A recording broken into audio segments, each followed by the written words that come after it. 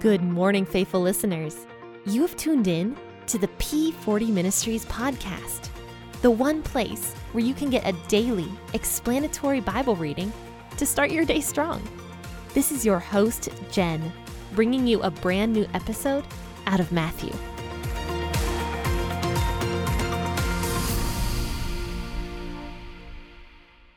Hey, good morning, friends and faithful listeners. Happy Tuesday. Thank you so much for tuning in to the P40 Ministries podcast with your host, Jen here. And we are in Matthew chapter 20 today, verses 1 through 16. We're going to be talking about a parable today. And to me, it was actually kind of a confusing parable. I had to research this one a lot. So let's go ahead and see if we can decipher this. So grab your cup of coffee or your cup of tea, and let's go ahead and start reading this. I will be reading out of the WEB version of the Bible this morning, but you, of course, can read out of whatever version you want to. For the kingdom of heaven is like a man who was the master of a household, who went out early in the morning to hire laborers for his vineyard. When he had agreed with the laborers for a denarius a day, he sent them into his vineyard. He went out about the third hour and saw others standing idle in the marketplace. He said to them, "You also go into the vineyard, and whatever is right I will give you." So they went their way. Again he went out about the 6th and the 9th hour, and did likewise. About the 11th hour he went out and found others standing idle. He said to them, "Why do you stand here all day idle?" And they said to him, "Because no one's hired us." He said, "You also go into the vineyard, and you will receive whatever is right." When the evening had come, the Lord of the vineyard said to his manager, "Call the laborers and pay them their wages, beginning from the last to the first." When those who were hired at about the 11th hour came, they each received a denarius. When the first came, they supposed that they would receive more, and they likewise each received a denarius. When they received it, they murmured against the master of the household, saying, "These last have spent 1 hour, and you have made them equal to us who have borne the burden of the day and the scorching heat." But he answered one of them, "Friend, I am doing you no wrong. Didn't you agree with me for a denarius? Take that which is yours and go your way. It is my desire to give to this last just as much as to you. Isn't it lawful for me to do what I want with what I own?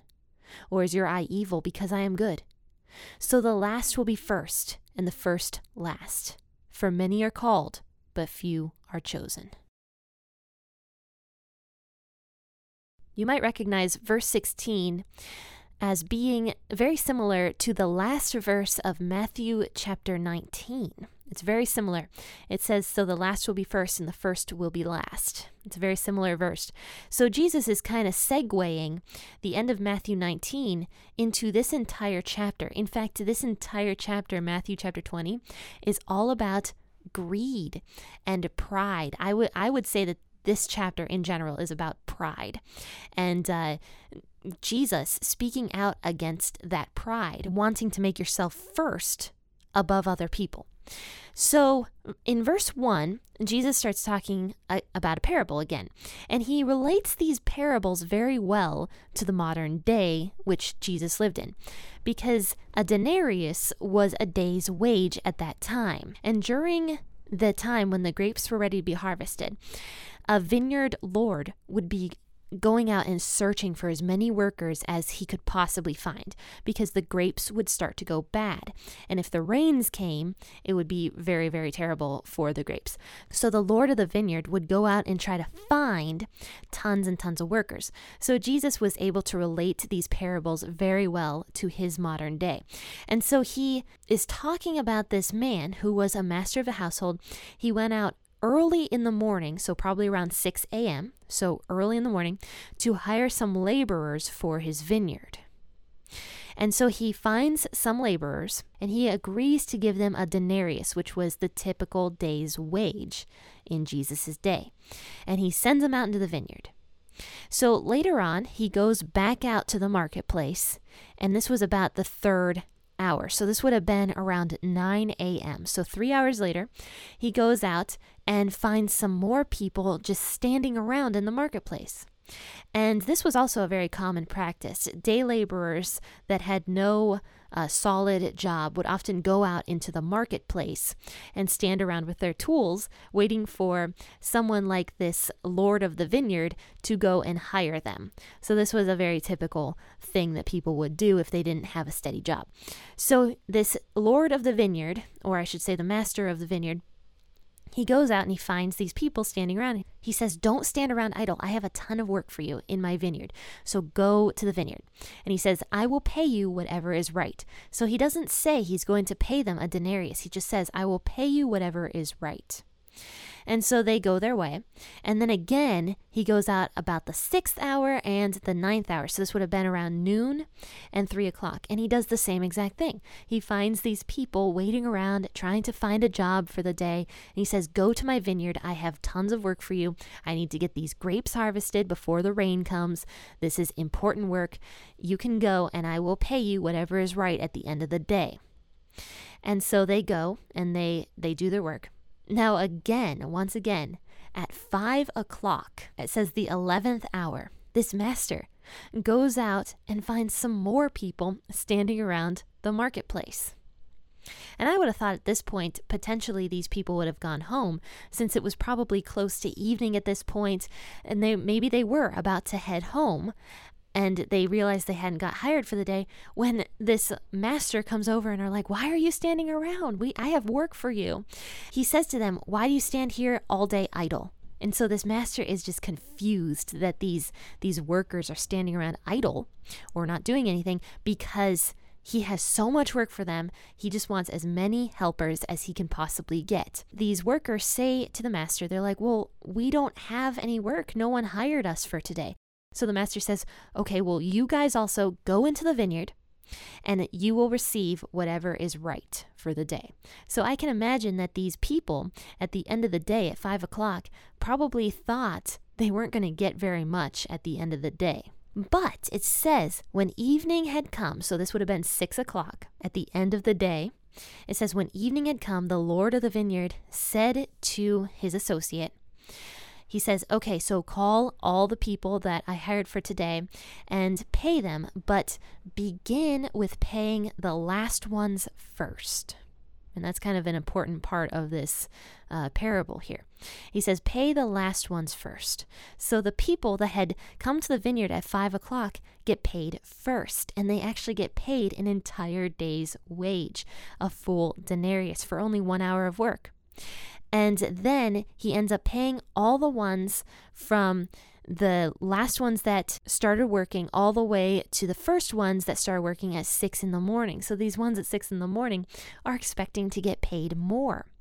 In fact, it says here in verse 10, when the first came, they supposed that they would receive more, and they likewise each received a denarius. So they only received the day's wage.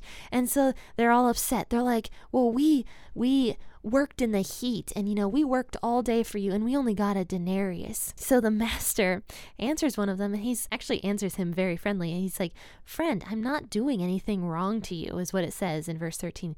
He says, you agreed to work for me for a denarius, didn't you?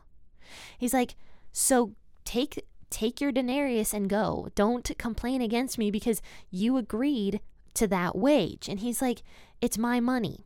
I can give it to whoever I want to give it to. I wanted to show these people mercy, the ones that had come last to the vineyard. I wanted to show them mercy and give them a full day's wage because they hadn't been working. And he says, isn't it lawful for me to do what I want with what I own? And he says, or are you jealous? Are you jealous because I'm being good to other people? So Jesus concludes this parable by saying, the last will be first and the first will be last, for many are called, but few are chosen. But I want you guys to notice something in verse 15. It says, the master says to the people who were complaining against him, he says, are you being jealous because I am being good? And I think that's the entire point of this parable. I think a lot of times we tend to see other people's achievements here on earth and become jealous of them because of what they have. And I'm extremely guilty of this. I used to be on Instagram And I would scroll through and I'd see everybody's beautiful homes and all these things that they're accomplishing and their adorable kids and everything. And I would be jealous. I would say, why don't I have that stuff? Why am I the one? God, like, it's just funny because as I'm reading this now and really processing what this means, I can really understand this parable now in my own life, because I was those people who were working for 12 hours a day and becoming upset with God because I didn't get more. I would be like, God, I've been a Christian since I've been 6 years old. I've done all this for you. I've played the piano for you. I've sung at church for you. I've done this, and this. And I'd make this big old laundry list of all this stuff I'd done for God. And then I would complain about the blessings that I had in my life. And I'd be like, well, look at so-and-so, she has this, or she's done that with her life, or she's successful, she's making money, she's a self-starter, she's this, she's that. And I would compare myself to this other person. And this is the whole point of this parable, I believe, is just, I think Jesus is saying, stop comparing yourself to other people. God is loving towards everyone that comes to him. It doesn't matter what walk of life they're in. If they have a genuine heart and they come to him, God is going to be merciful to them. He's going to love them, and he's going to give them blessings. So we shouldn't look at other people's lives and say, well, they have more, they have this, they have that. But in actuality, God is extremely fair. And it doesn't matter how much, and I'm actually speaking to myself here, it doesn't matter how much I have done for God. It doesn't matter. What matters is God is being merciful towards me.